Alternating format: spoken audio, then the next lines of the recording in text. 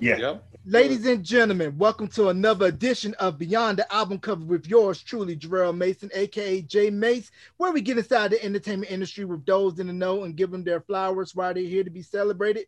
With me on the line right now, I have a man who has been in the industry eye since 1988 with a group out of Ooh. Pasadena, California, with hits such as Mamacita, My Heart off the debut album. Then in 1989, Attitude with Spread My Wings. That's My Attitude. I'm Not Soup. Jackson 5 cover, All I Do Is Think of You. 1992, Deeper. The Deal cover of Sweet November. Whatever It Takes. Strange Motel. The list goes on the records on that album. And then Mayday. Ladies and gentlemen, give it up for the one, the only Mr. Rodney Benford from Troop and Keith B. Rodney and Keith, welcome to Beyond the Album Cover, gentlemen. Hey man. Hey. Glad to be here, bro.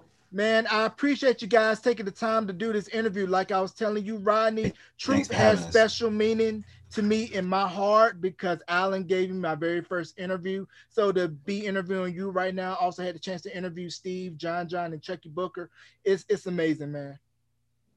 Hey man. You know what? God is good, bro. Thank you for yourself. I appreciate everything, man. Like I said, God is good, and we still around, so we can do a lot of more things, man. A lot of stuff we can still do. Yeah, all the time. God is good. We got to give him praise before we do this interview. So, first off, before we jump into troop history, how have you been holding up due to COVID and how's that's been affecting you, knowing, you're not been able to go out and do shows and things of that nature as of right now? Well, it's a lesson that I've learned because sometimes we don't want to be given instruction and rules, but sometimes you have to learn. You have to learn that that's what it takes. So just going through it and having some discipline and follow the rules. And also it taught me to write more. I've been writing, man. I've been writing songs and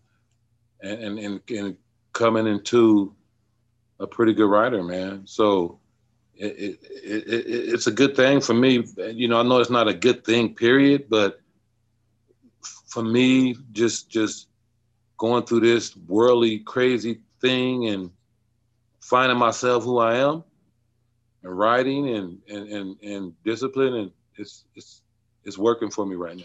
Yeah, that's definitely a good thing, given the circumstances, you obviously don't want to be locked in because of everything that's going on with, the deaths and people getting sick, but, developing your craft, working at it, and just getting better day by day. So I think that is the one positive out of this craziness, man. So let's go ahead and jump right into the troop history.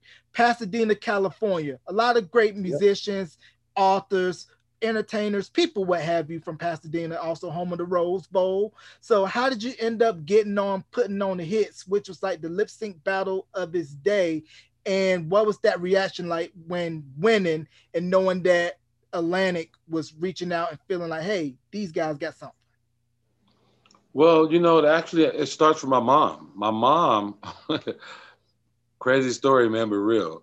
I was young, maybe 14, maybe 14 years old, and she would ask me to take out the trash and do things like give me some water, and I would just dance doing it the whole time. I would just dance, and it actually was her ideal to say, "Hey, why don't you go on this TV show? Put on it." It was her ideal, and it was up to me after that to find a group, but it was her ideal. She thought that I danced all the time, and maybe I can use it doing something else, and that's how it really started from her, man. From watching me and watching what I'm doing and how I'm dancing, and she picked up on it quick, and she called the TV show and got the auditions, and that's how it jumped off. Okay, so it's more of a call in and referral and wasn't a cattle call where you would go audition at a local spot and get picked for the show? No, we did that also, but just it kicked off from my mom. From we auditioned and we won, and we got actually on the show, but to kick it off was her. So my job after that was to find a group and actually practice and actually go on the TV show and win. That was my job after that. But the kickoff was my mom. Okay, because I've seen the performance clip on YouTube of putting on the hits. You guys doing Cool It Now, New Edition. It's yourself, Reggie, and there were two other members of the group that were dancing. Who are those gentlemen? Well, actually, I break it down to you all the way. It was three other members, which John, Steve, and Alan wasn't on the TV show putting on hits. It was Rodney, Reggie, Skeeter. We called him Skeeter. Atron and Stewart. Those are the original members. How Troops got started. That was the kickoff again. Them guys. Okay, yeah, because seen the performance in the popping and locking, and knowing that at this time West Coast dancing was very different than what was going on back east and in the South. Very big on the popping and locking and the influence of the lockers with Don Campbell Lock, Jeffrey Daniel, Shalimar, Tony Uh-huh. Basil from Soul Train and Rerun. That definitely had a Great. big influence on your guys' dancing Great. style. Well, Tony Basil actually, when we started dancing, when it started from the original group, the Putting on Hits group. I call it the Putting on Hits group. And a guy named Stuart Bang, and he's still my good friend to the day, man. He taught me how to choreograph and to be in sync and things like that, and to pay attention to movement. And he taught me that. And after Troop, the Troop group formed, I was so into making up steps and being a choreographer. I did a lot of it. And it's funny you say Tony Basil because I took her to the Spread My Wings step, and she liked it, but she did her thing. Her and a guy named Doc Clark and Tony Basil, they rearranged some things and made it totally professional. But I had a lot to do with a lot of the steps from day one, Mm. and we would always hire a choreographer just to make it tight, just to make sure we're extra tight. But most of the steps in the beginning came from me. Okay, okay. And for those of you that don't know, Tony Basil, bona fide dancer. She's more than just Mickey. People Google her. Now, you win putting on the hits. So, how did Alan, Steve, and John come in?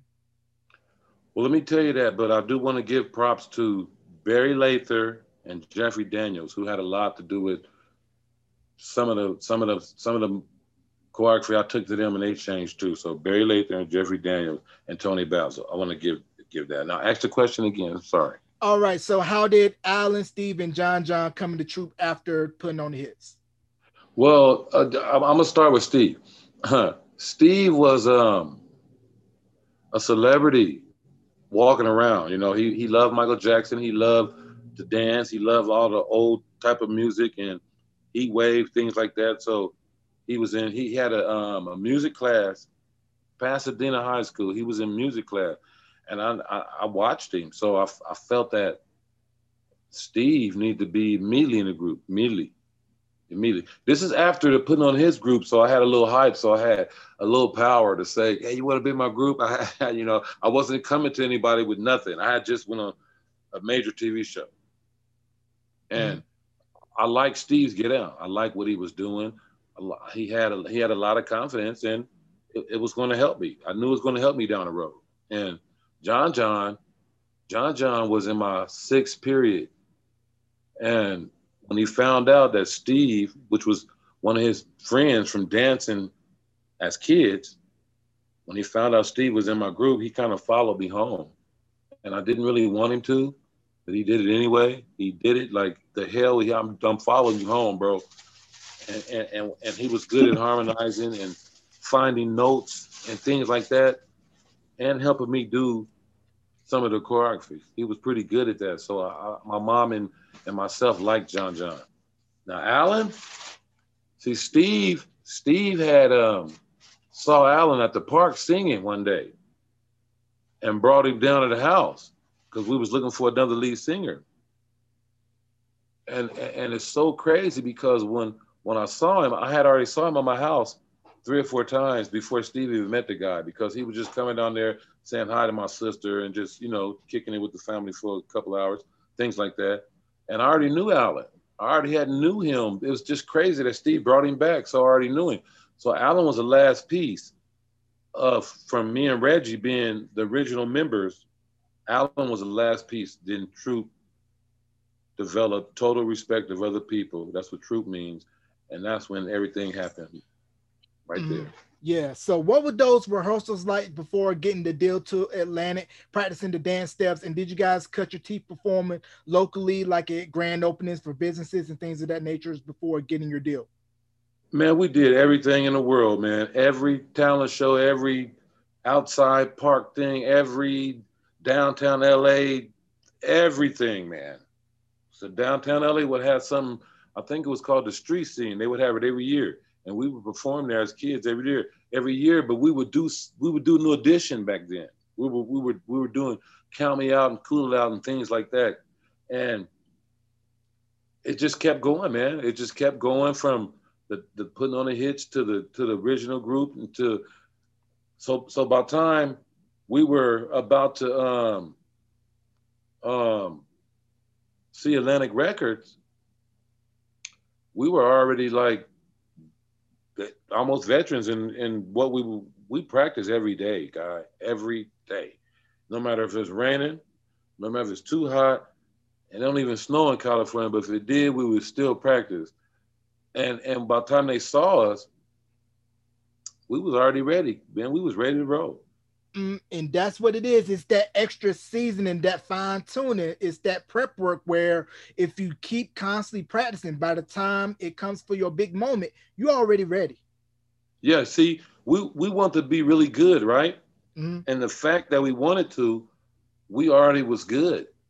We already was good. I'm not saying we was the best, but we were already good because we wanted to. So by the time we got with Atlantic Records, man, and did all that, man, it was like, oh yeah, we was already ready, man. We was practicing, and we would make up. My mom would tell us this, and that's how I knew we was ready.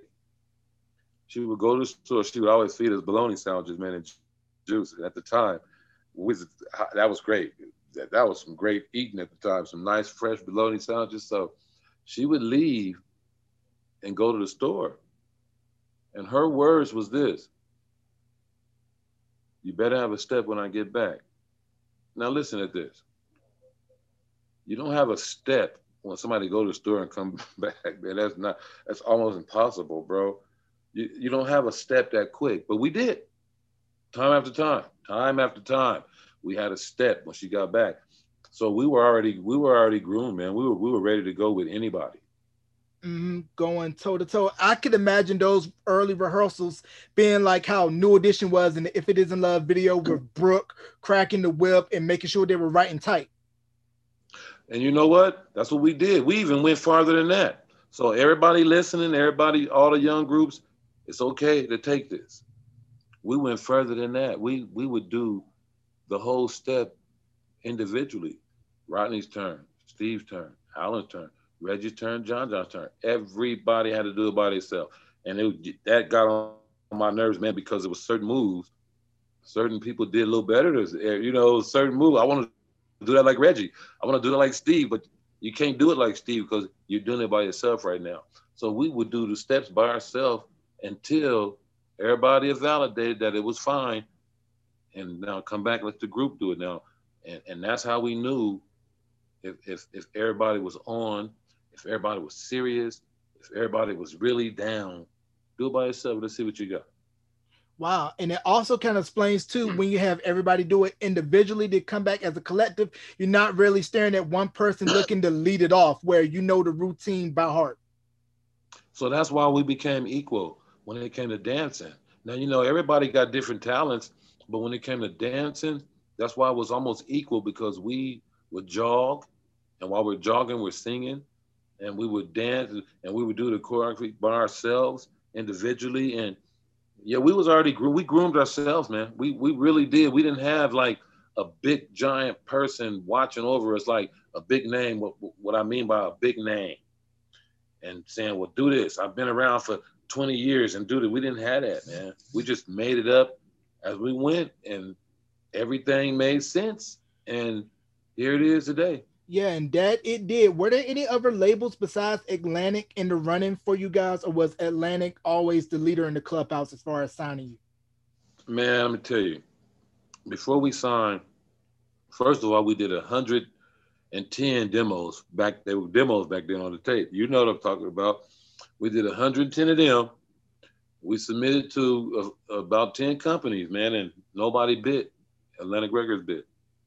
And it turned out to be Winner Winner Chicken Dinner for Atlantic with Sylvia Rhone, Merlin Bob. Merlin Bob, Now, yes. when I interviewed John, he was telling me that the people at Atlantic, they were calling you guys the guys, and it was right around the time when Guy was about to drop, and they were like, okay, we got something special for these guys. And was it Sylvia Rhone and Merlin Bob's idea to put you guys in the studio with Eddie and Gerald and Mark and do Mamacita?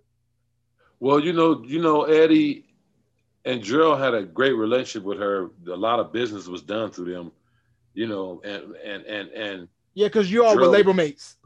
yes. So the business was done. So Gerald was coming out as a writer and a producer, along with Mark Gordon and his dad, Eddie, and it just made sense to everybody. Which I'm pretty sure the idea started from Atlantic, yeah, but it made sense to everybody. And we hooked up and we did Mamacita and did a few more songs, but Mamacita was the lead off. It was our sound. Joe Levert gave us our first sound ever. It was Mamacita, and it was a great. It was a great. Uh, Sometimes, man, you don't when you're young, you don't see it.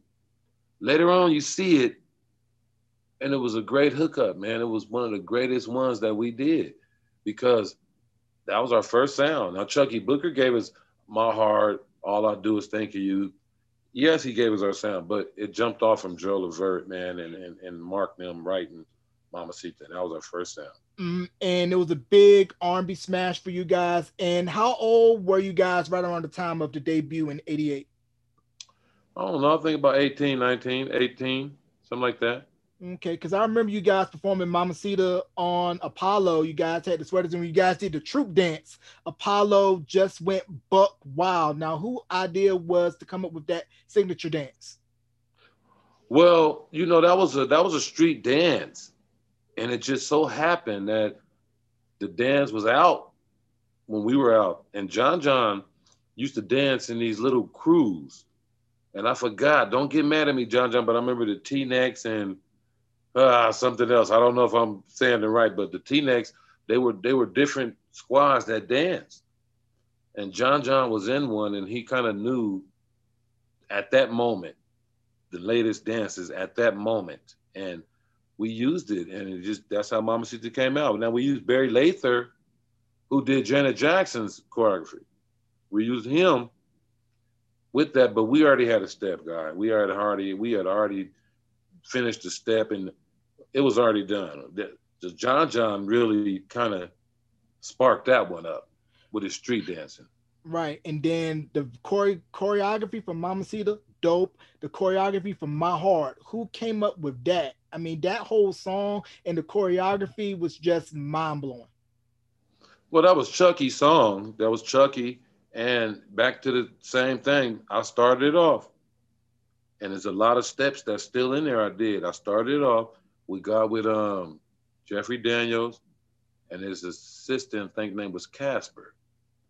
And they're the ones that did Michael Jackson's what's the one with the white suit and the hat? Oh, Smooth Criminal. And for those of you that don't know, Jeffrey Daniel, we're talking about Jeffrey Daniel from Shalimar, Yes. former Soul Yes. Train dancer. Yes. Yes. He did that. So it just made sense at the time. My heart, and he came in and he liked what we did, and we explained to him that we'd like to take it to another level, and he did what he had to do to make the choreography a lot more tighter than what we had it. But it started again from me, man. John's help, Steve helped, but all that started from me, man. And I'm glad we did Jeffrey Daniels on that one because that taught me another style of dancing. Really, really. I mean, like immediately I said, oh, it don't have to be hip hop. It don't have to be locking. It could be modern. And Mhm. Jeffrey Daniels, man, he got that my heart cracking like that, man. Yeah, he definitely did. And the one thing about Troop that everybody knows, the choreography. And we look at the choreography of you guys in New Edition as being the tightest of all male R&B groups, but with two distinctively different styles. New Edition's choreography, of course, Brooke Payne came from the school of Shy Lights, Whispers, Blue Magic, Temptations, that school, while you guys had the same polish and tightness, but it was more street, but it was hitting hard at the same time. Well, I always give my hat off to New Edition. Um, After you got all the old groups like the Temptations and all them, Stylistics, and then the grandfather to us is New Edition, to our generation. And total respect, man. I love New Edition. I always have. If it weren't for New Edition, I wouldn't have never even want to be in a group. It was because of them. But I want to be better dancer than them. And what I mean by that is back in the day, it's called stepping. New Edition was Temptation. He stepping. We were dancing. That's the difference. And dancing is stepping, but I'm just saying, you breaking it down. They were stepping, great at it. But Troop was dancing, bro. On every note, every drum beat, every snare, we were dancing. That was the difference between New Edition and Troop. Yeah, because I can see it where New Edition's dance style is smooth, refined, polished. Your guys, high energy, hitting the floor, sweat, boom, boom, boom, boom, boom. Yeah, and you know what? It's okay because they were polished to the T, and we were a little more grimy, just a little bit more grimy than them. Which, if my hand went up like this, in New Edition, everybody's hand supposed to go up, but our style of dancing allows somebody's hand to go up a second late, and it's okay. Mm-hmm. You know what I Right. mean? Yeah, I get what you're saying. So, what was your take when New Edition incorporated the troop dance in some of their routines to "If It Is in Love"? Because I remember them doing the troop dance when they performed "If It Is in Love" on Soul Train. Well, it was great because, hey, they're my peoples. They're my guys, man. They did it. I know we did it before them, so I already know that. I'm not worried about that. I was happy that they did it, man, but it was a couple of things that I learned from them also. And, if it ain't the best, you don't mess with it. So if they Right. mess with something we did and we mess with something they did, only because it was good. Mm-hmm. It's cool to me, Yeah. bro. Cool. Yeah, definitely that. Because I told Brooke this when I had a chance to interview him, and especially with Alan, Steve, John, and Chucky, I would have paid front row seats to see you guys in New Edition on a tour together in your Well, primes. man. Unfortunately, it didn't happen. I'm not the leader and the guy that puts that together. I can tell you this from man to man. I don't know why. I don't know why. That was something I really wanted to do, far as becoming a part of this industry and looking at New Edition. Like, wow, these guys, man, I love their work ethic. I love them, and I just thought that in my lifetime I would have did a show with them. That's my opinion. That's not saying anything bad about anything, but that was I just didn't get in the industry to do videos and have number one song. I really got in the industry to do at least one song, at least one show with no audition. At least one. It never happened, and I don't know why. So that's kind of like, that's kind of, excuse my language, a little shitty to me.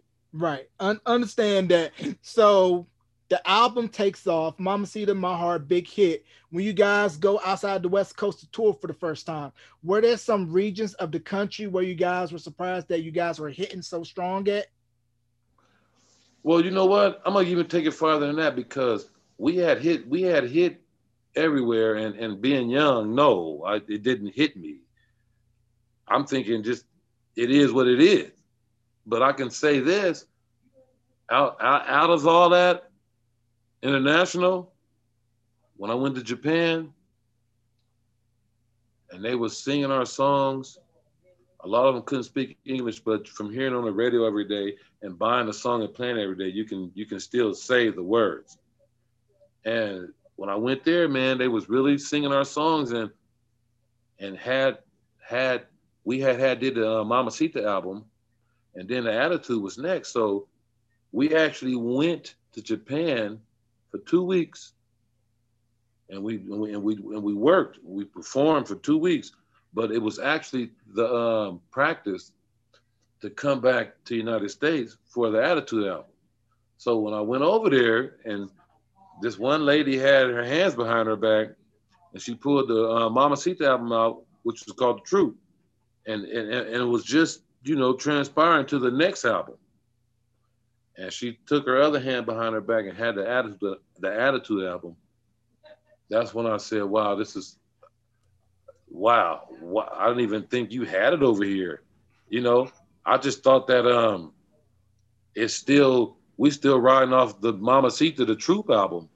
But no, man, I went there and that lady had that second album, The Attitude, and I actually took my chain off my neck and I had it made. It was a gold and diamond chain with Troop, spelled Troop. I took it off my neck and I gave it to her because I didn't believe she had both albums. That's when I knew something is really big about to happen. Yeah, definitely that. Before we transition to the Attitude album, Keith, you want to jump in and talk about the choreo real quick? Yeah, man. It's like, I didn't get to see all that what he was talking about in the early days, but I can attest to, the seeing them, make up steps, man, and not to jump ahead too far, but we were in Ohio and DMX, how's it going down? Man, I sit there, mouth hanging wide open, man, and these guys made up a step, just like he said, in the early days, man, to how's it going down, and I'm sitting there going, man, these dudes is bad right here. I don't think it's anything that they put out, man, and I literally seen them, make it up. I wish we had video recording, back in the day, because man, you talking about some behind the scenes footage, man, it would have been awesome. Yeah, definitely would have been. I know Al Heyman probably got some shots somewhere from the Budweiser Superfest back in the day. So shout out to Al Heyman, still spending that Budweiser Superfest money. So the one standout cut for me off the debut album was Still in Love. Beautiful ballad. Beautiful ballad. Standout, beautiful record. Yes. And that was Zane Giles, Steve Russell, and don't be mad, it was over 30 years ago. I don't remember, but yeah. Still in Love was one of our first ballads that we did that was really touching. That was one of our first touching ballads, man, when we started recording. Yeah, and Still in Love was actually one of my favorite songs, man. Still in Love came through nice. And it's so funny because a lot of songs like that, they came out of nowhere, man. Somebody saying, "Hey, listen to this track," and I got a melody in it, and it just came out of nowhere. Them good songs really came out of nowhere, and Still in Love was one of them. Right. And now we're going to go into the Attitude album, which came out in 89. What was the process of going to the studio knowing that, okay, first album hit, we got to come back even harder on the sophomore album, and then also with George Spinnerella Irby bringing in a young Dallas Austin? Look,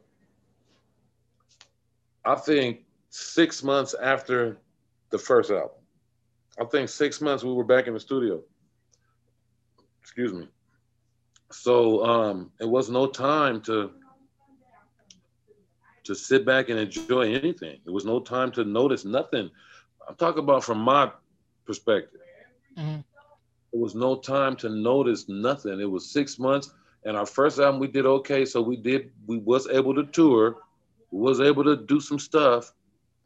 And after 6 months went by so fast, we was back in there doing another album. And I'm like, hey, we still got another single on this mug, man. We still got 2 more singles, but we were back in there doing it.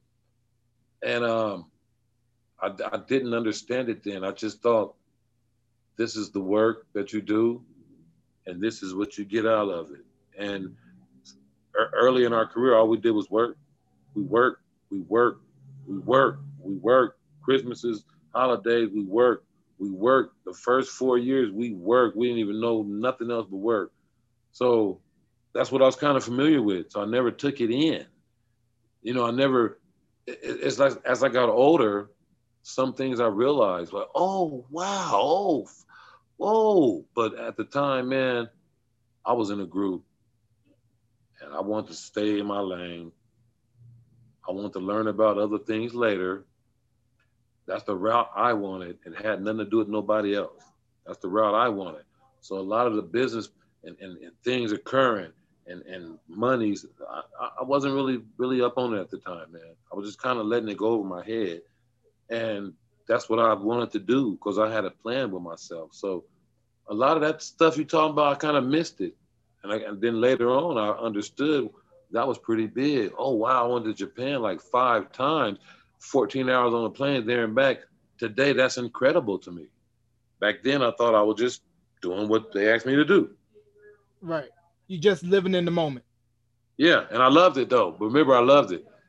I would too. I mean, you got girls screaming for you. You're getting the parties for free. You got the adulation of girls wanting to be close to you, guys wanting to be you. It's the best of both worlds, bro. Man, look, accountants paying your bills. All you gotta do is get up and go to practice or not, and be in a group. You didn't have to do anything, man. It was just a wonderful life. So I wasn't ready to jump 3 steps ahead. I wasn't ready. I wanted to stay. Matter of fact, I stay a half a step behind, so I can see what's in front of me, and I want to be the best group member I can be before I even think about venturing out. Mhm. Yeah, and we mentioned Atlantic Records. Can we talk about the impact of Miss Sylvia Rome? Oh yeah, man. Hell yeah. Ooh, Sylvia Rome, look, let me tell you. If you ever listen, Sylvia, I love you. I thank you for the opportunity of life. Growing up in this business grew me up better than not being in this business. I'm not gonna say it was all peaches and cream, but just doing other things and the way my mind was and the way God made me, I had to grow up in this business. I had to. I had to. And thank you for the opportunity. You've took me around the world. You've taught me to generate money for myself. Today you taught me by giving me the opportunity. And I thank you for it. And Sylvia Rome is a big inspiration to me as an older guy. Now I understand what the work was, just the opportunity. And I thank her for that. She was a big part of my life and still to the day. Thank you, Sylvia. Google Sylvia Rome, people. If you don't know, her list of accolades in this business is about as long or longer than a CVS receipt. Woo! And you know how long CVS receipts are. Yes, I do, man. Yes. Yeah, yeah, but that's how big of an impact that she has had on the business, along with Merlin Bob, and we can go on and on, Yes. all the heavy Yes. hitters in the business. So the sophomore album drops. You guys have Yeah. I'm Not Souped. That's My Attitude. Now, about That's My Attitude, who idea was it to get Teddy Riley to do the remix? And I believe it was a Quill from Rex and Effect doing the rap on the remix, correct? Yeah, it was something. Yes, it was something like that. I think that came from the Atlantic squad out there in New York. Okay, and the same thing with getting Clark Kent to do the famous remix of Spread My Wings. Yes, same thing. Same thing. That's all that New York sound. That came from them. Yep. Yeah, because I was telling people, because outside of Clark Kent, Herbie Lovebug, who did work for Salt and Pepper, Kid and Play, nobody outside Yes. of the DMV area didn't really use Go Go like that. Now, I want to see if I can get a confirm or a denial of this about Spread My Wings. Now, when I interviewed Chucky, he told me that Turned Away was originally supposed to go to you all, Yes. and he played it for Sylvia Rome. And Sylvia told him it's going on your album. And when he Uh huh. told y'all that, you guys wanted a song similar to that, and that's how Spread My Wings came about. Is that correct? Yes, it is correct, and that's totally correct. Um, Turned away was banging, man, and we wanted that, but like I say, sometimes the everything is in alignment. Everything's in alignment, and it just wasn't for us to do turned away. It was for us to do spread my wings. No disrespect to turned away, but it just wasn't for us to do it. But spread my wings was the perfect song. He wrote it, and I think Chuck. I think I'm not trying to put his business out, but I think Chucky maybe was going through a couple of things that I'm not sure if I can remember, and he came up with the great spread my wings, man. Right. Now, who idea was it for the video? I mean, the being on the rooftop with the helicopter flying, and then you all on the beach with the piano, and then that breakdown. I mean, I was just floored when I first saw the video. Like, man, these guys are getting off something serious. Man, you know it was rough for the record company, the the video companies to understand for a minute because nobody knew how we was coming. Even the Barry Lathers and the Tony, but they didn't understand. Nobody knew. Only we knew what we were. Only we. So we were surprising people as we touched them, and we went through different segments as far as practicing, doing the video, getting number one song, et cetera, et cetera. We was touching people, man. We was it was just something incredible, man, that now everybody don't have. Every group don't have. Everybody that make it, some of them probably really didn't deserve that spot, man, because of the love and the understanding from the other members and no matter who don't see your goal, your dream, if it's Atlantic Records or whoever, I'm not saying they didn't see it, but we saw it more than everybody. We saw it more than everybody. And it was going to happen either way. It was going to happen, man. It was going to happen either way. It just so happened to go through Atlantic, through that. It was going to happen because Troop was already, we were sent from God, man. It was already done. It was already done, man. We listened and we was obedient. God told us to do this and we did it. Mm-hmm. And he said, do this and we did it. Everything he asked us to do, we did it. And we was obedient. So we were blessed, man. Right. And I want to go into the Arsenio Hall performance where you guys performed I'm Not Suit, tore up the stage. But for me, what was the highlight was seeing New Edition come out at the end and give you guys propers. For me, I was like, oh my God, these are my two favorite groups of all time on one stage.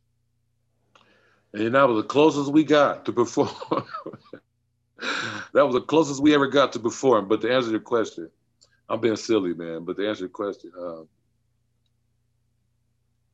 I think that at the time when that happened, that Arsenio Hall performance, in my opinion, from Michael Jackson, Elvis Presley, James Brown, anybody, name anybody, Troop's performance on Arsenio Hall was one of the top performances ever. I'm not knocking anybody, guy. That's not what I'm here for. But that performance was one of the best performances ever in the world, ever. So we practiced for that.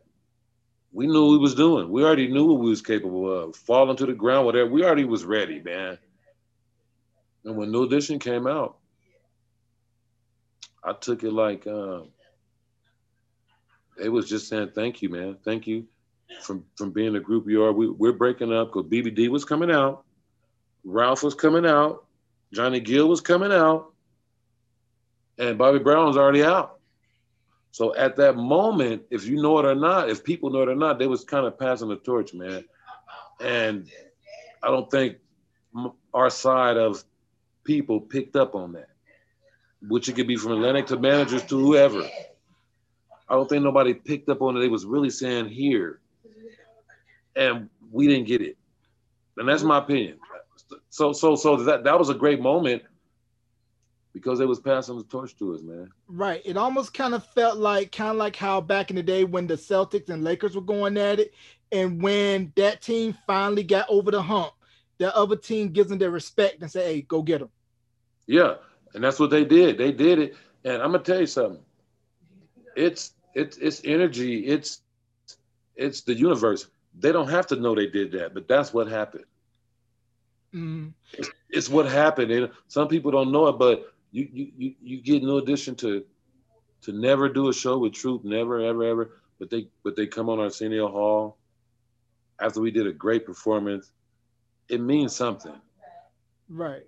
It definitely does. But I felt your guys' best performance for me, it was when you guys did Live Inside Studio A on BET. And you guys did Spread My Wings.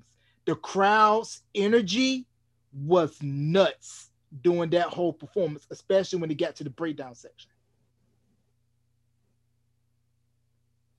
Well, you know, like when I say performance, A performance is usually one song. We did on that BET thing. We did 4 or 5 songs. Yeah, because I remember you guys did "I'm Not Souped," "I Will Yeah, Always Love You." yeah. So I'm talking about one song performance. That was the best we did. Just Hmm. one song. Hmm. But far as like concert wise, oh yeah, we did a lot. We did a lot more, a lot better than that in different concerts. But just that one performance, man. That's in my heart, bro. That thing sitting in my. And then they came out. New Edition came out too. That's done, man. That's the hottest one. Right, Keith, you want to chime in? We was talking about that the other day, man, and Rob brought that to my attention. I was excited when I saw New Edition come out on the stage because, see, I was new in California, man. So Arsenio Hall, when he came out, man, I would not miss a show to Arsenio. And then when I heard Troop was on there, it was like, man, when I seen it, I was just like, wow. Now keep in mind, I knew of Rodney and them at the time, but I didn't know him like I know him now. So I was kind of like I was kind of like in distance, real cool fan. We always played ball or whatever, but I respected his lane and everything. But yeah, man, that was dope. Definitely a dope performance. Now, for All I Do Is Think of You, who idea was it to do the cover of the Jackson 5 record? And the one thing about that record, for me, I didn't know until years later about the Jackson 5 version. That's how much you guys took it and made it your own. Well, we liked that song before we graduated high school. We loved that song back when we were young guys. But I believe, and I don't want John and Steve to kick my butt about it, but I believe John kind of started it, and Steve took it and made it, cause Steve had did the before Chucky did it. Steve had did uh, a demo of it and did it pretty good. It was just a demo though, and I think it started from John saying we should do this, Steve, and you should do it over, because Steve was learning how to. He was coming into himself of trying to write and produce and things like that. So we were like, you should do it, and we had already liked the song though. The song was like one of our number one songs when we was young guys. So since we liked it so much, it was just easy to say, hey, let's do this. But I think it started from John and Steve. Okay, yeah, because I remember going back to Arsenio, he was in the middle of his monologue, and you guys came in midway and did All I Do Is Think You. And I thought that was so dope how you guys did that. You know what? I'm gonna tell you something. You get all my information, bro. Listen, I was young. I didn't understand at the time again.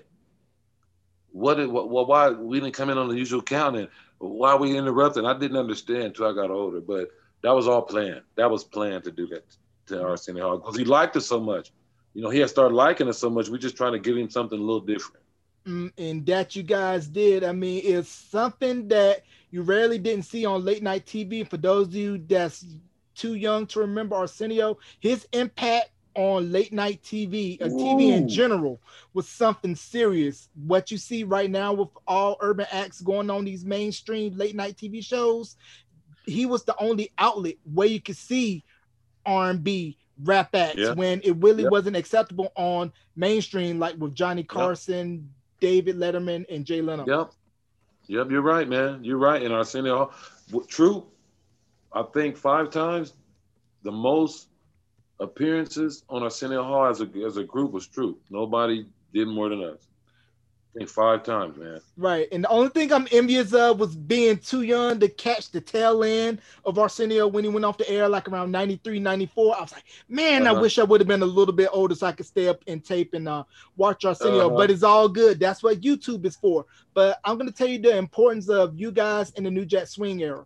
So Tony Luca, who was on the Mickey Mouse Club back in the 90s with JC, Justin, Brittany, Christina, they were saying that they were bumping you guys and a lot of the other acts of New Jack Swing, which made it all made sense. Where it's like, hey, these kids are listening to R&B and pop, Mm-hmm. and then you hear them covering "Don't Walk Away" by Jade, "Cry for Yeah. You" by Jodeci. I Yeah. mean, that whole era played a huge impact. And then when I interviewed Danny Wood from New Kids on the Block, he told me he had a chance to check you guys out in a show in Boston, was just blown away, and always felt that they were more R&B than pop anyway. Uh huh. Uh huh. Well, good thing that the New Jack era came in. It came in because it was a new sound for R&B. Number one, it was a young sound, and I think the R&B in the past was probably getting a little old with the sounds and with certain melodies and stuff, which we all know that was the greatest music ever. But with time changing, New Jack helped a lot of people out, man. New Jack music helped a lot of people out, man. And hey, I'm happy it came in. I'm happy that that sound came in because we were definitely a big part of that New Jack sound. Definitely that, and it's still loved and revered to this day. If you listen to Yeah. Bruno's 24 Karat Magic album, Straight New Jack Swing, we got the Wonderly podcast right now talking about New Jack Swing. It's Uh just good huh. to see that era still celebrated, still loved. And shout out to Target for using Real Love for their commercial just recently. And how did the New Okay. Jack City cameo come about with you guys in Levert and Living for the City? Well, that has something to do with the movie New Jack City. We Atlantic Records again, which if I don't know, I'm sorry, I apologize. But Atlantic Records, um, they filmed it in New York, and some of the people that were in the movie, like Chris Rock and a couple other people, were signed to Atlantic, and it only made sense to put us in it.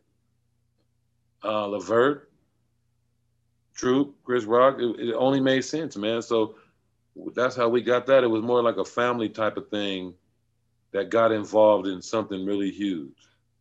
Definitely a love revere classic movie to this day. And before we go into talking about the Deeper album, a little fun fact for those of you that don't know: Trent Reznor, yes, that Trent Reznor from Nine Inch Nails, just recently got inducted into the Rock and Roll Hall of Fame, was the engineer on the Attitude album, I believe. Wow, wow, that is incredible, man. I know my stuff, man. I read liner notes. Wow, you're incredible, guy. Man, when I tell you I'm a fan, I'm a fan. So, did you guys have any interactions with him, or was it more so of you guys do what you need to do, bounce, and then he come in and clean up? And when you saw Nine Inch Nails explode, and say, "Hey, he was engineering on that album." Actually, you just told me something new, so I know I'm not gonna lie and say I didn't know that. No, Yeah, but well, now you know. was great to hear it. Congratulations to him. And, like I said back in the day, I just really did my parts and I respected everybody from any engineer. I don't remember anyone I do. I respected that and I did my parts and I was kind of done, man. I'm a team player, bro. And that's all I was doing. Right, I understand that. Now, I believe you guys are on the Wheaties box, if I'm not mistaken. Correct? Um, Pop Tarts, Pop Tarts. How did that come about? 12 million boxes of Pop Tarts we was on, 12 million. And that had something to do with our manager, which was Platinum Gold Productions and Atlantic Records. Oh man, I did not know that, but I think the one that would have been dope was had Campbell's would have came and got at you guys, especially because of I'm Not Soup, and did a marketing campaign around that. That would have been so dope. Well, let me tell you something, man. When you got all these adults around you and you're just breaking into the music game, it takes us a maturity and a different head to think about them. The fellas we wasn't thinking like that. It wasn't gonna happen right then. Now I can, but it wasn't going down, man. It was the people around us probably just wasn't thinking like that. But it totally makes sense. Mm, Totally. yeah, and that video, dope. I mean, the guys at the barbershop. Now, I want to know this personally. Was there a name for your hairstyle that you had where it was like kind of sloped on the side, had the little thing in the back? Because I had never seen that before, me growing up in North Carolina. So I wanted to know, was that particular hairstyle on the Attitude album that you were wearing, was that more so a West Coast style? You know what, man? I'm be honest with you. The Gumby was out. The everybody had Gumbies. Bobby Brown had a Gumby, so I took that. I like my hair in the back. That was Rodney B style in the back. The thing in the front I bit that from Steve when he was younger. I like that little. Everybody says a bang, but I don't want to say that. But whatever it was, I like that. And the things around my head, this thing I like how Ralph Tresvant was wearing his hair. So I kind of took 3 or 4 people's style, made it mine. Right. And it was a dope hairstyle. Now, going off of the success of the Attitude album, you guys touring and everything like that there, and then going into the process of Deeper. What was that process like? And then whose idea was it to bring back the Deals classic Sweet November for you guys to redo? Well, going into Deeper was like it was almost like make or break right now. It's our 3rd album. Things is going on. And this is really the make or break. This is really it.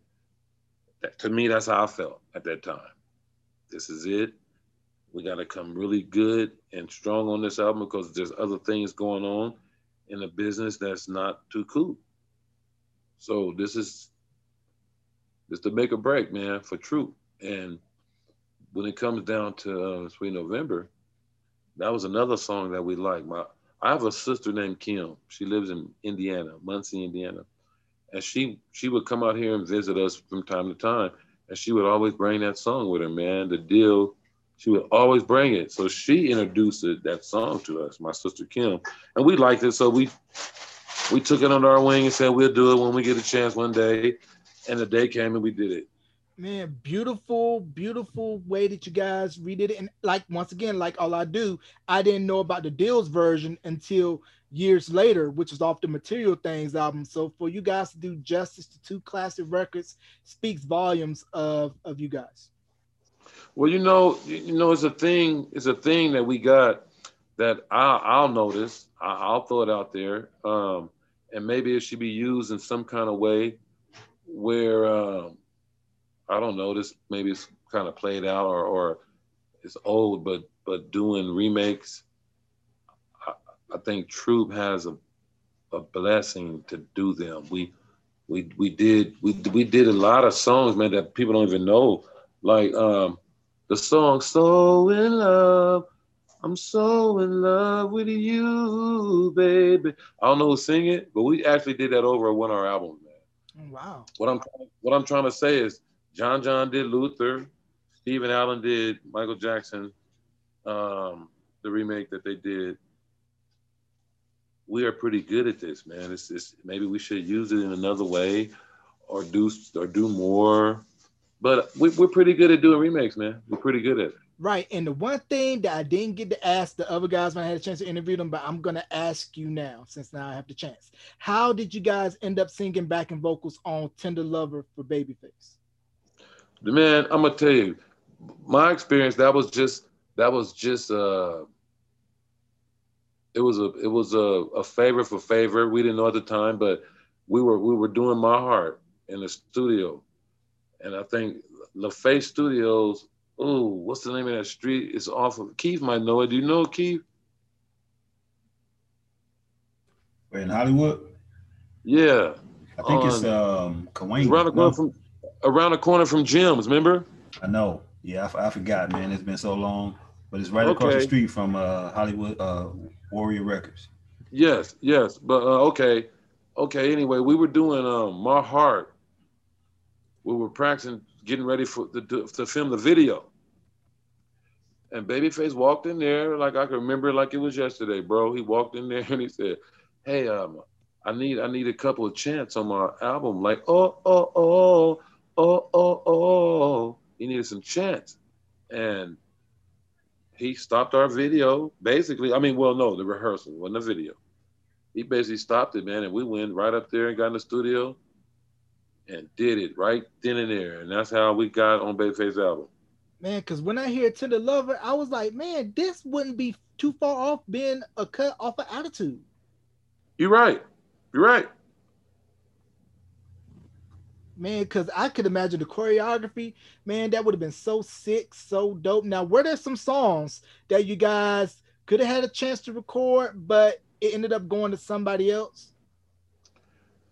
Man, it's a couple of songs. Like I said again, I just wasn't on it. I was in meetings, and you talk about this song, or we said no to a couple of songs, and I don't remember, but it has happened. Yeah, it has happened with us, man. And I don't remember who they went to, and I don't remember what song it was, but it happened a couple times. Yeah, it's a common practice in the industry where songs get passed around.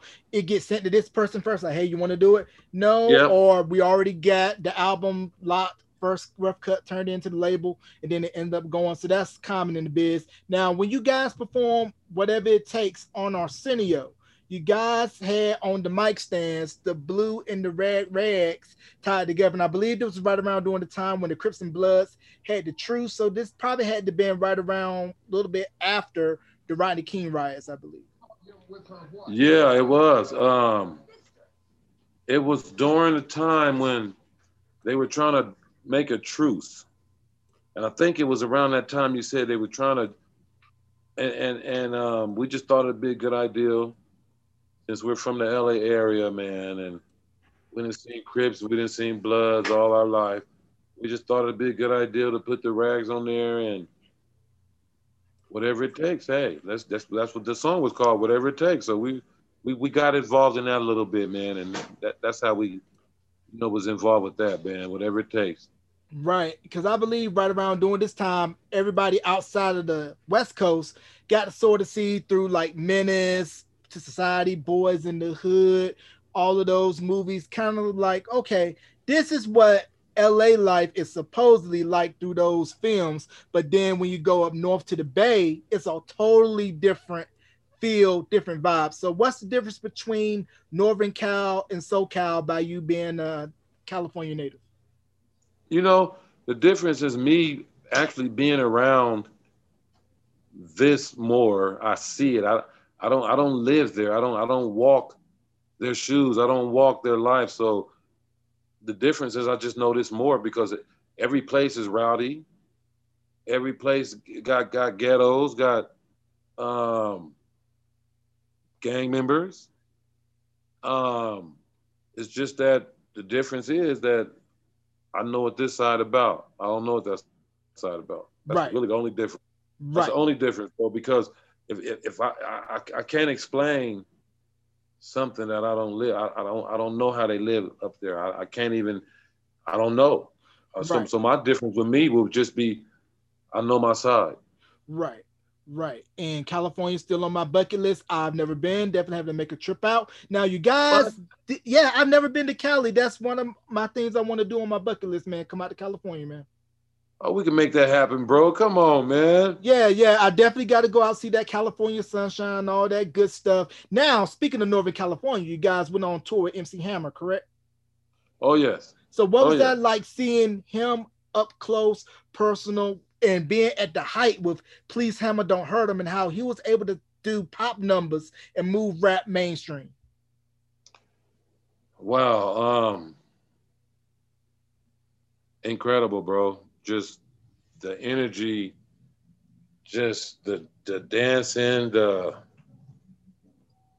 just he had such of a high level. I wanted it. I wanted all that. I wanted the 20 million records he sold. I wanted the crowd to scream just because I took one step. I wanted all that. Hammer was that was a good experience, man, because we learned from one of the highest, the biggest popular entertainers at that time was MC Hammer. And Troop, God bless, man, to just go with him for like 3 months, something like that, 3 4 months. And it was big, bro. It was big, man. I learned a lot. I learned a lot. You got to wait your turn sometimes. You have to wait your turn and let the big ones do their thing. But Hammer was definitely huge, man. He was big, and you just that don't happen every day in life where you just call somebody and get on a major tour with a big person that sold 20 million records. It's not every day it happens. So that was pretty big, man. That was great. Yeah, and I believe also on that same tour, it was Michelle and After Seven, correct? 357 Michelet after wait. Yes, yes. 357 True, Michelet After Seven, Hammer. Yep, yep. Yeah, dope lineup. People were probably paying an arm and a leg to come out to see all of that. Deepa comes out, does well, and then you have the split from Atlantic, and then the Mayday album comes out years later. I believe it was on Warrior Records, correct? I want to say. Okay. There's a piece in there. We did do a record with Warrior, but the Deeper album was mixed up between Atlantic Records, which they did everything, but we were making a move to Busted Records. That's Mm-hmm. Louis Brown and Hammer's record company, Mm-hmm. and we did that move before we messed with Warrior Records. That was in between, and to me, unfortunately, that wasn't good. I wasn't. Everybody make moves, man. It ain't cool, and it's okay because you learn from it. It's okay. It's nothing to badger anybody or be mad about. It's a move we made, and it was just not a good one, and it hasn't really been good since, man. I mean, as far as all our old records and our hits, people still appreciate them.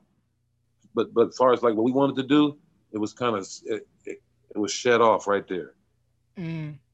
It was Right. almost like we came out and we did real good and we was the best dancing group and that's what we asked for and it was done. Mm-hmm. Yeah.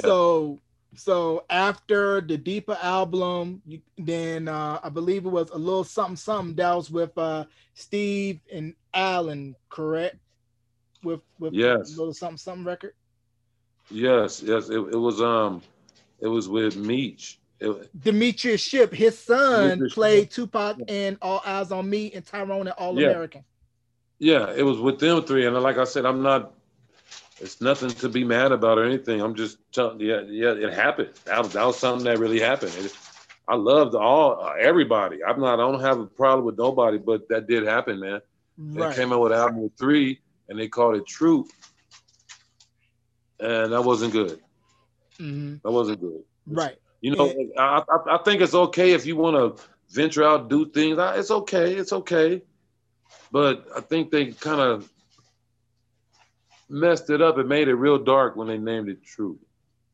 mm, and once again, I want to stay on Beyond the Album cover. We don't do no shade throwing. We don't do no throwing under the bus. This is all about No. giving people their respect and telling their truth. And this is what we're Yes. doing on this platform. Yes. Yes. No disrespect to nobody. I'm past that in my life, man. I'm 51 years old. I Don't feel look it. good. Well, thanks, but I am. But I feel good. I thank God. I don't have time to say this person did this to me. A lot of it was me slow, being slow. I don't have to make up no word. We can be honest. Just me being slow. A lot of it was me. So I don't have. I'll do it all again, bro. And let me tell you something. I'll do everything again and end up right here talking to you after 31 years again. Same thing. All the screw ups, I'll do it all again because I don't want to do nothing to change nothing that I don't know it could have took me. But I know where this life took me. I'm right here talking to you right now.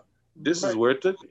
Yeah, yeah, man. So the Mayday album comes out. We have Audacity, Like the Way I Parlay, Fly Away. Great album, great record. And then also right around the early 2000s, the legacy of Troop was still being felt because we know Steve's pen game, production game, nasty. And when I interviewed Yes. Steve, he was telling me how Gas to Be came about for B2K was that he was talking with an exec at Sony, and the exec was a Troop fan. And he told Steve, give me a Troop record for these four young men that I have on my label. And boom, got to be. So it still feels like today, Troop's legacy is being felt, whether it's B2K doing the record Steve wrote, No Air, Jordan Sparks, Uh Chris huh. Brown, Uh Naked, huh. Marcus Houston, B5 covering All I Do. And then also to get into today, this will make you smile. The legacy of Troop is still being felt because your nephew, Hit Boy, the hottest producer in the game. His credits are as long as a CVS receipt. Just did King's Disease by Nas, Benny the Butcher. Pretty much you can't turn on the radio today without hearing his production work. So what was it like seeing his rise and seeing that he's the creme de la creme right now as one of the hottest producers in the game? Well, you know, I can recall, man, when he was a young guy, between 5 and 8. Troop was hitting. Troop was rolling. And I had a group called BI, which means bad impression. Not bad meaning bad, but bad meaning good. I was managing a group. And we would always practice at my house. My house was always a practice spot. Sometimes we would use rehearsal halls, but a lot of times they came to old Rodney B spot to practice. So Chauncey, his name is Chauncey, but his name is Chauncey. Him and his mom lived with me. I was kind of like, at the time, like, hey, just bring the kid here and live here with me. I was doing it at the time. And he would watch, man. I noticed this young guy would watch. He would watch with this look on his face. I thought he was being shy, but he was taking it all in. He was taking it all in, man. He came to me about 13, 14 and said, hey, I want to rap. And I laughed and said, how you going to rap and you don't talk? You got to learn how to talk first, you know? We call him the silent rapper, man. We should laugh at him and call him the silent rapper. And I started noticing that he had this crazy voice for a guy that never really rapped. And then I hear the first 3 or 4 songs and it sounded like he's dead freaking serious. I took that serious. And I became his manager, him and his group. He was 2 guys called Front Runners. It was him and another guy, and I called him Top. And at the time, Hit Boy name was Focus, because it was only like 16, 15. So it was Focus and Top. And they were producing their own songs and writing their own raps. And I said, oh my God, I put my all. I was taking them to, I remember one time I took them to, what was Jay-Z's company? They had Rockefeller. Mm-hmm. Yeah, they was having auditions in LA and I took them there and we blew their mind, man. The young guys was finna be ready. And Hit Boy just called me one day and said, I want to produce, bro. I don't want to rap no more. And that's how that whole get down started. He didn't want to rap no more, man. He just wanted to produce. And that's what he told me. And if he remembered it or not, that's what was said. And he did very good at his choice. He made the best choice of his life. But that's what happened, man. And you know, the guy was just talented. He was just young, just focused, just nothing can get in his way. Nothing. And I saw it because that's what happened with my group. When I went and handpicked and said, I want this to go like this and I want this to be this way. He had the same that energy, man. He had the same energy, man. And I saw him evolve, man, from 3 years old all the way up to today. He been doing what he wanted to do, man. But not to tip my own hat, but it started from his old uncle, man. Hey, man, toot your horn, man. Toot your horn, man. I'm just saying, man, it started for me a little bit, man. It must be that Cali swag. Like I said, Hit Boy is at the top of his game right now. Listen to any song, any record on the radio, he is top dog. So shout out to Hit Boy. And I'm letting it known right now, speaking into existence. If you want to come on to Beyond the album cover, you got a spot, bro. I'm letting you know, Hit Boy, I got a spot right here waiting for you, bro. We'll look that up for sure, man. Later, we'll work on that for sure. Yes, sir. Yes, sir. Most definitely. Now, I also understand that outside of the music thing, you have a passion for the culinary arts, correct, Rodney? Like you like to get down in the kitchen? I wouldn't go that deep, but I'll say, I ain't gonna say all that, man. But I like to cook. But I just don't want to. Look, I don't want to push the envelope just yet, but no, I can cook. I can cook what I want. I'm all right. Yeah, I can get out a little bit. Okay. Yeah. All right. Okay, we got Ronnie's Catering coming to a spot near you. Get your food truck and everything like that. Hey, with the Lodi, with the carne asada fries, all that good stuff. Well, look, I'm gonna tell you something.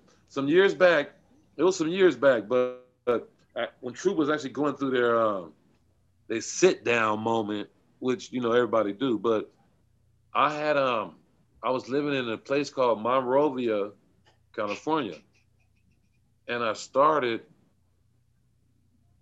a barbecue spot where it was at my house, but I had everything like the refrigerator and everything outside and had it all set up nice. I did it for about like a year, and it was called Triple G's Get Grub and Go. And I was doing it only on the weekend, like Saturday and Sunday. But it did all right, man. It did okay. I ain't gonna lie. Man, I'm telling you, food trucks is the way to go, man. As we see now, it's less overhead, and especially if Yeah, you got the right spot. I mean, look at Trap Kitchen. yeah, yeah. I mean, if the food You're is right. good, folks will know where it's at and know where to go to get it.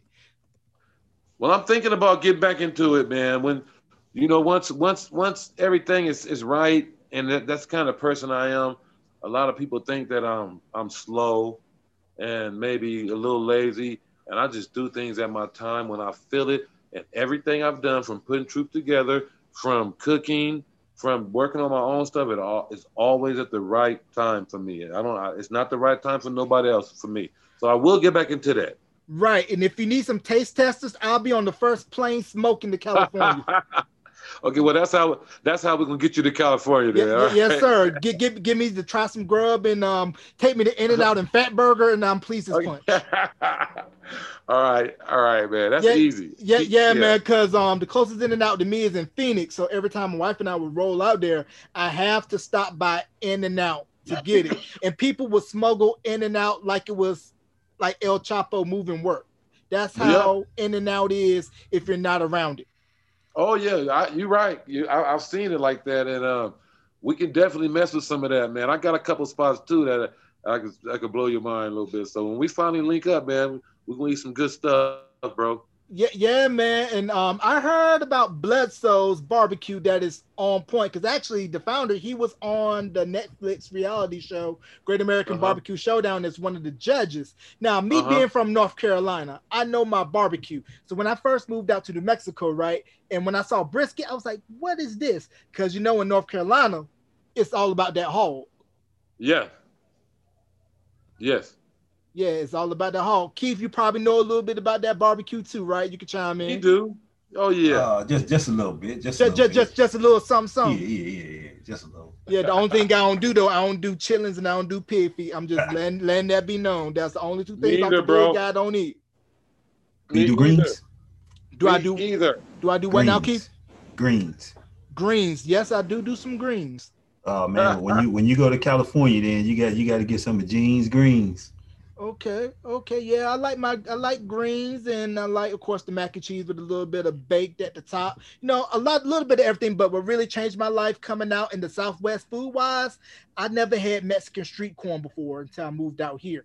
Man, if somebody would have Wow. told me how the Wow. Parmesan cheese and the mayo just hits, Oh man. Man. man, I went to this food truck festival in Arizona, right? And it uh, was like two elote trucks was popping, like the lines were straight long. And I'm like, man, people really love street corn out this way.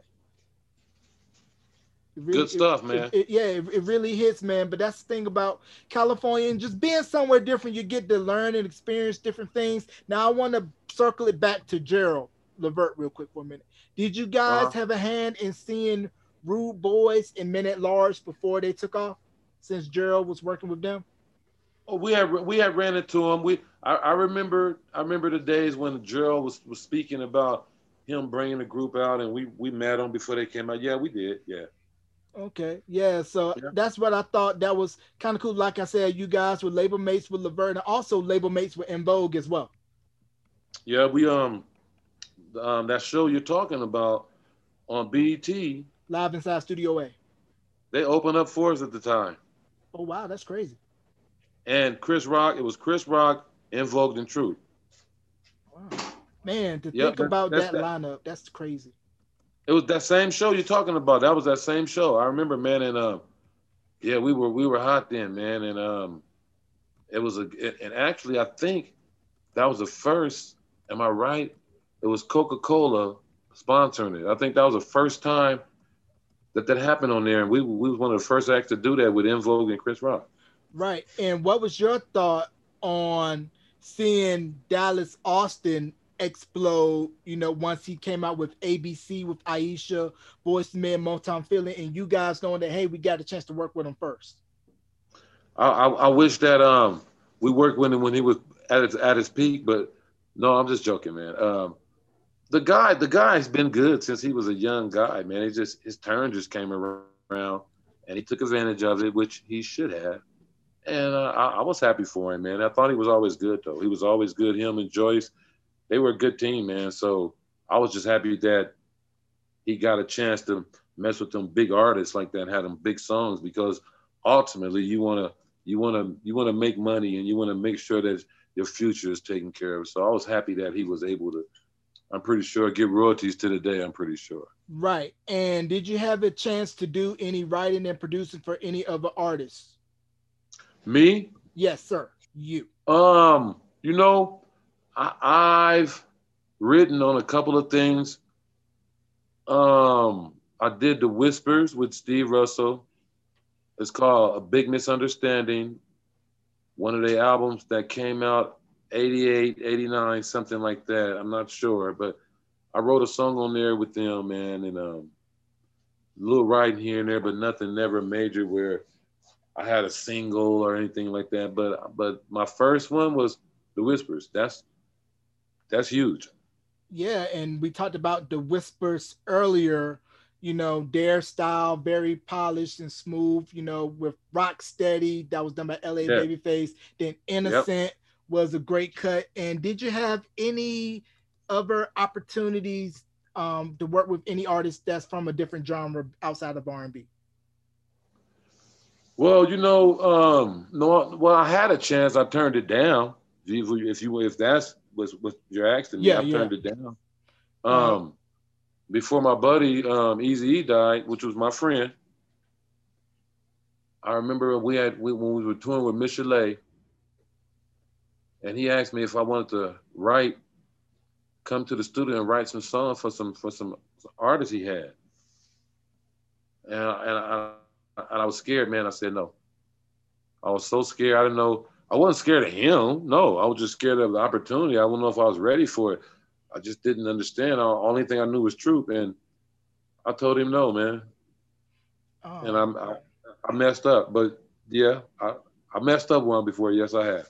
Yeah, but like you said earlier, you live and you learn. And what was your whole take when the whole West Coast boom exploded with everything that was coming out of Death Row with Dre, Snoop, and everything? And then, do you remember who the group was that you ended up missing out on with Easy? No, I think it was a artist, a solo artist. It wasn't a group. I think it was a solo artist, and I don't remember who it was. But when all the rap started coming out, man, it meant one thing. It meant that the stuff we were doing, Troop was doing, and a new age was coming in, and it was just taking over. Rap was taking over, man. It was just taking over. So I experienced being in a popular group with number one songs and things like that, and I experienced that rap took over so bad. I remember at one time we was just doing when we were touring, we were just with all rappers a couple of times, all rappers in one damn R&B group on there, and it kind of hurt us. It hurt where R&B was going, but it is what it is, man. It took over R&B really bad. That's my opinion, and it was nowhere else to go for R&B to go but to at that time remember all the good R&B music, the good artists, and just you hold on to that because rap took over for a minute really bad. Yeah, because I can remember I did an interview with DJ Cut Creator, and he was telling me how back in the days, a lot of the early rap acts out of New York, they would get brought out to LA through Uncle Jam's army. So Uh can you huh. tell me about the impact of Uncle Jam, Roger Clayton, Egyptian Lover, LA Dream Uh Team, huh. and classic LA hip hop? Man, that stuff was look, that that got this whole momentum started. I was young and I used to go to a club when I think I was 16 and it was no drinks just for teenagers. And it was called Maryland Street, something crazy. And when I go there, man, they was playing all them artists that you named. They were playing, and people were getting up, dancing, and it was just a new sound. Um, it was just something new, and everybody liked it. And for LA, that made us kind of one of the top go getters in that sound. We know rap. We know rap is a New York thing from the start. We know that. But them artists, man, they made it to be a. It's okay to be a rapper in LA. Right. Right. And we also got to talk about the impact of this little AM station that played rap all of the time. 1580 KDAY. And you go to YouTube to check out my throwback interview with Greg Mack. Woo! Well, you know what they did, right? I mean that like again, that's the start. They played rap music all day, every day, all day. And when you hear something every day, all day, you tend to kind of like it. You tend to start saying, "Hey, this is it. This over here, this is it." And you catch yourself since they playing this all day and every day, which is nothing wrong with it, not knocking it. But since they did that, now when you go and you're driving to work and you're doing things in your car because it was the bomb to listen to music in your car off the radio back then. That was it. And now all of a sudden you want to listen to some R&B. It just wasn't adding up no more. It was just kind of R&B was just sounding old compared to what the rappers were bringing and the rhyming and the melodies and the music. It was just different, man. So it kind of made me feel like when I listened to R&B, it was kind of sounding a little old. Mm-hmm. And hopefully some of you all didn't get your butts in trouble by dialing that 976 number. You know the No, number if you grew up in Southern California, that 976 number I'm talking about. nah, not me. Yeah, because if mama saw that bill, you'd be like, what's this 976 number? Yeah. If you No, know, you I know, if didn't. you grew up in Southern California during that time, or the 1-900 or 800 numbers being on the party line. Now, I didn't know Uh-huh. this until I watched this documentary called United Skates on HBO. DJ Uh-huh. was talking about there were two prominent skating rinks in LA. It was I can't recall the name of the venues. I'm not even gonna try. But they said Uh-huh. that both of those rinks were in the middle of Crip and Blood territory. And one of the rinks Skate ended up Junction. yeah, it was something like that. But one of the rinks ended up being kind of like a neutral spot where the gang would Uh-huh. say, hey, we're not gonna rock our colors here. Uh-huh. Well, I I didn't skate. I didn't skate, and not only that, it's like just the kind of person that I am, even if things are really cool, but if it's anything neutral where anybody can come in, I usually didn't visit them spots. Not a lot. Yeah. I usually didn't because I've always felt like I got something to do here. I got some things to finish, and I just stayed away from that, man, much as I could. So I never gang bang or anything, blood or crip. I lived around Bloods from being in Pasadena because that's where Bloods are. But no, I never got into that, man. So the skate ring and all that neutral junk, I didn't fit in. I didn't fit into that. Yeah, I wouldn't fit in either, but it also reminds me of how back during those days, the gangs would give, like, if they saw kids doing good, had potential to get out, they would give them a pass. And they'd be like, no, no, no, leave him or her alone. They're going to go do Yeah, something. Let them roll through. I got a pass one time. Um, I was 16. I was sneaking to go to take the RTD. That's what it was called back then. The city bus to LA. And my bus broke down. I think like on 120th and Broadway, which I didn't know what the hell that was. But now I know. It was some Crips, And when my bus broke down, I would start walking, and I had red on my shoes, and I didn't get it, man. I wasn't dressed in red. I just had red on my shoes. Oh, they saw me walking, bro, and I remember it was 3 gang members on a beach cruiser. They all was on that one beach cruiser. I knew it was trouble when I saw that. I said, this ain't good at all. This ain't good.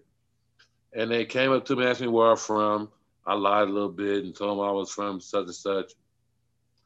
And they took my wallet, they took my hat, and they saw Pasadena on my ID card, right?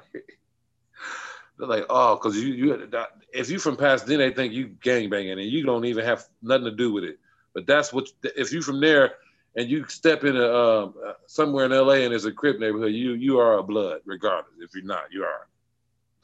So when they saw Pasadena, they took my hat, man, and they gave me my wallet back. And the dude said, we're going to let you go. But you be careful. And right when he was talking, pow, he socked me in the jaw. And they all got on the bike, and they all rolled off. And I said to myself, they just gave me a pass, man.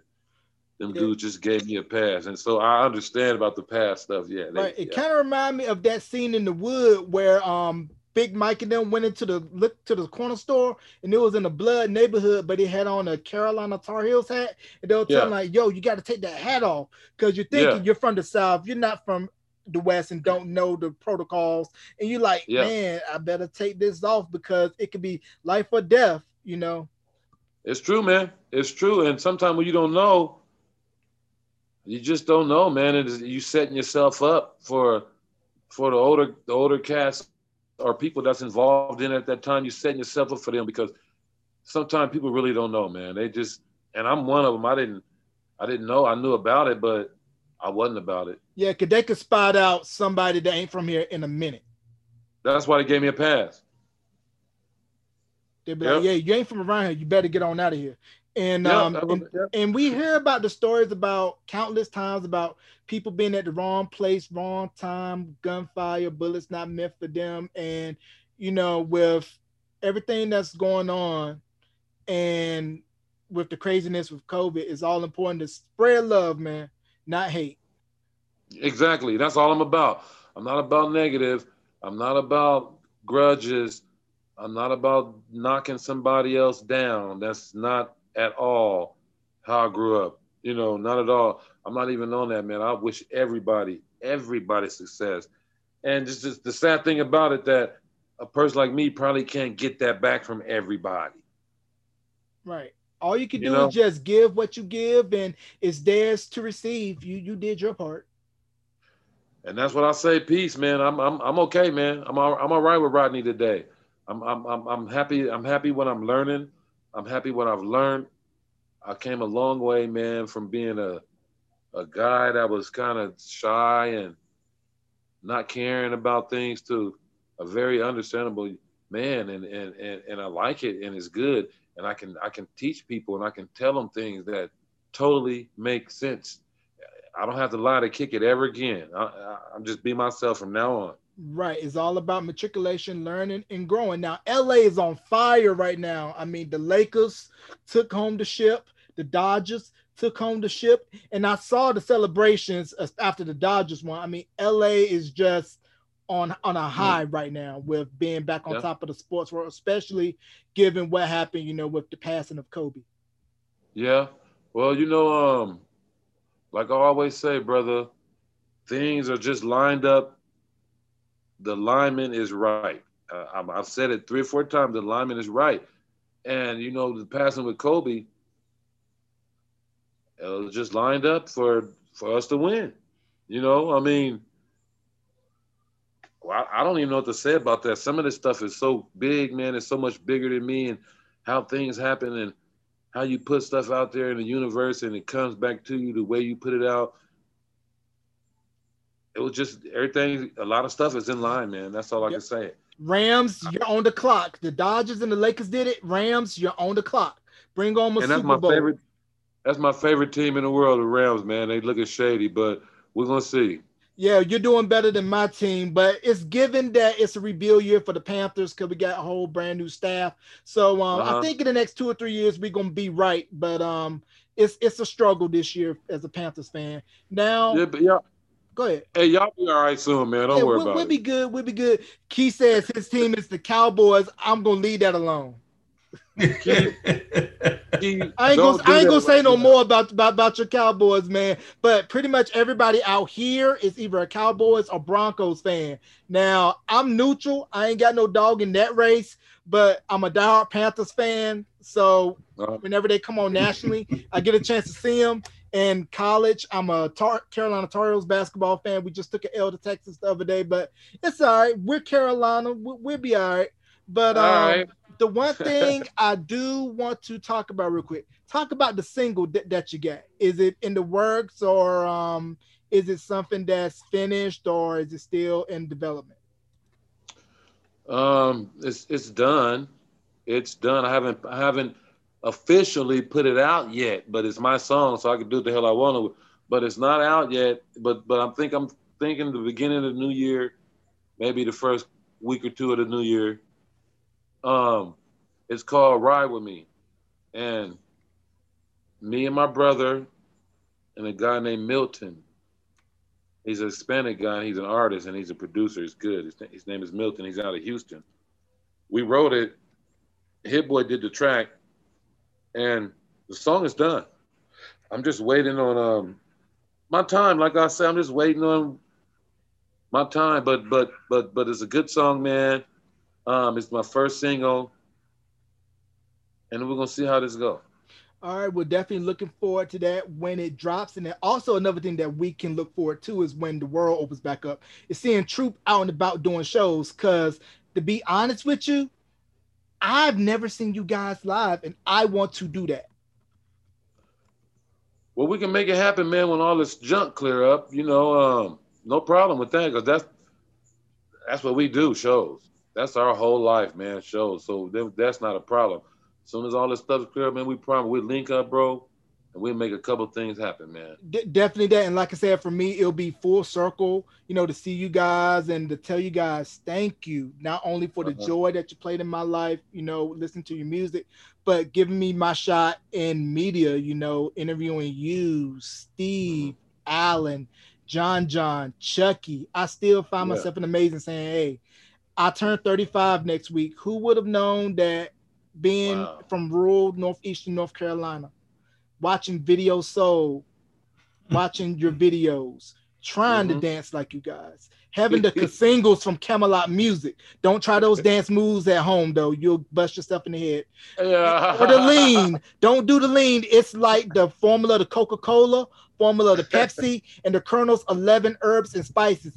Not everybody can pull off that lean. And I'm not going to ask you to divulge the secret because it's all about that, learning that mystique. But I just say Woo. this to say, from a fan, thank you and thank the rest of the guys and Chucky for the joy that you guys have given me and music fans around the world. And appreciate you, man. Like I said, God is good. Uh, Things that meant to happen is going to happen. Just as people, we should appreciate the little things, appreciate the things that keep us ticking from day to day, man. And it's not always the big things. It's just the little things you'd be proud of, man. Some people be sad because they only got $100 in their pocket, but be happy as fuck that you got the $100 in your pocket, man. Be happy on purpose. Be happy. Be happy, people. That's all I got to say. Be happy. Right. And Keith, that will not be a problem at all. We'll talk more about that after this concludes. Now, I also forgot to mention Cameron sampled Spread My Wings. It was off of a mixtape that he did some years back. And then Fat Joe sampled I Will Always Love You for his hit single, Another Round. So that just Yeah. goes to show you that, like I said earlier, Troop's legacy is still being felt to this day because everybody's saying we're either going to go back to the well and sample or recreate All I Do Is Think of You for a surprise wedding proposal or the Spread My Uh-huh. Wings video. Because I just saw a young man by the name of Jack. He has some reaction videos and he just did a react video to Spread My Wings. And he looked Uh-huh. like he could have been no more than maybe 14, 15 years old. And it made my heart say, hey, real R&B will never die. Wow. Good stuff, man. You know what? Can I throw this in there real quick? Yes, sir. The Another Round. with Fat Joe and Chris Brown. Mm-hmm. We actually did a whole remix. We actually went and sung day and night, you're on my mind. We sung the whole. They did a whole remix, but when it was offered to us, it was too late. Nobody never heard it. We actually singing on there with them, man. Oh man, dope. And speaking of remixes, I want to get this last one in before we wrap. There was a remix of I Will Always Love You that I believe probably only got airplay out west. It sounded very similar to Naturally Mine by I'll Be Sure. Now I wanted to know, was that version specifically only targeted for the west, or did it get airplay in other regions? Because I believe it was probably part of a maxi single that was either on CD or cassette. Well, sometimes your music it goes to certain places where they really like it. Sometimes you have no control over the Midwest or the East. Sometimes it just goes somewhere, and that's just where they dig your stuff, man. You know what I'm saying? They really like it certain places. So it wasn't like geared to go to a certain place. It just sometimes that's where they pick up on it, man, and that's what happens sometimes. Yeah, and that goes back to regionalism, where certain records would pop in certain regions and it would get a bigger pop out of certain spots. Now, before we wrap this interview, do you have any shout outs you want to give before we conclude? And also plug your social. Then Keith, you can do the same before we wrap. Well, like I say, I'm Rodney of the Troop. You can find that on every platform. Just say that, Rodney of the Troop. You can find me. You can look for that. My stuff will be coming out next month sometime. So give me a minute, but I'm coming with it all. I just thank God, man. I just thank God for you, for giving me the opportunity to hear my voice, because I realize I want my voice to be heard now, and thank you for giving me the platform to do it. I thank Keith. I thank my group. I thank Steve, Alan, John, and Reggie. I thank them. And those are the people that I've been knowing all my life. Those are the people that's been beside me, ups and downs. And I'm just grateful to know them kind of people, man, that's in my life. And I'm just cool with everything, man. I love everything, man. Like I said, I'm a good guy. I'm just learning who I am. I just want to be out there and just my voice being heard, just talk, just do music, just write songs, and that's just where I'm at, bro. I'm cool with everything, man. I don't have a problem with shit. Excuse me, but I don't. I'm all right, man. Right, that's definitely the truth. Now, Keith, you have anything you want to say before we wrap? Man, I'm just saying I'm thankful for this opportunity, man. Thanks to you, to Rod, and then I got to give a big shout out to Big Ing, man, because it was because of him how this whole thing got started. But that'd be a whole nother story, man. And we'll definitely have a part 2. Don't got to worry about that. You can catch this interview on all streaming platforms: Anchor, Spotify, Apple, Stitcher, TuneIn, Pandora, wherever you get your podcasts. And the video version will be available on my YouTube channel, youtube.com/J85. Be sure to go to facebook.com/Beyond the Album Cover for all show updates. Ladies and gentlemen, Mr. Rodney Benford from Troop and Keith B. Thank you guys for coming on. Thank you. Peace, baby. Thank you, man. Appreciate it. Not a problem.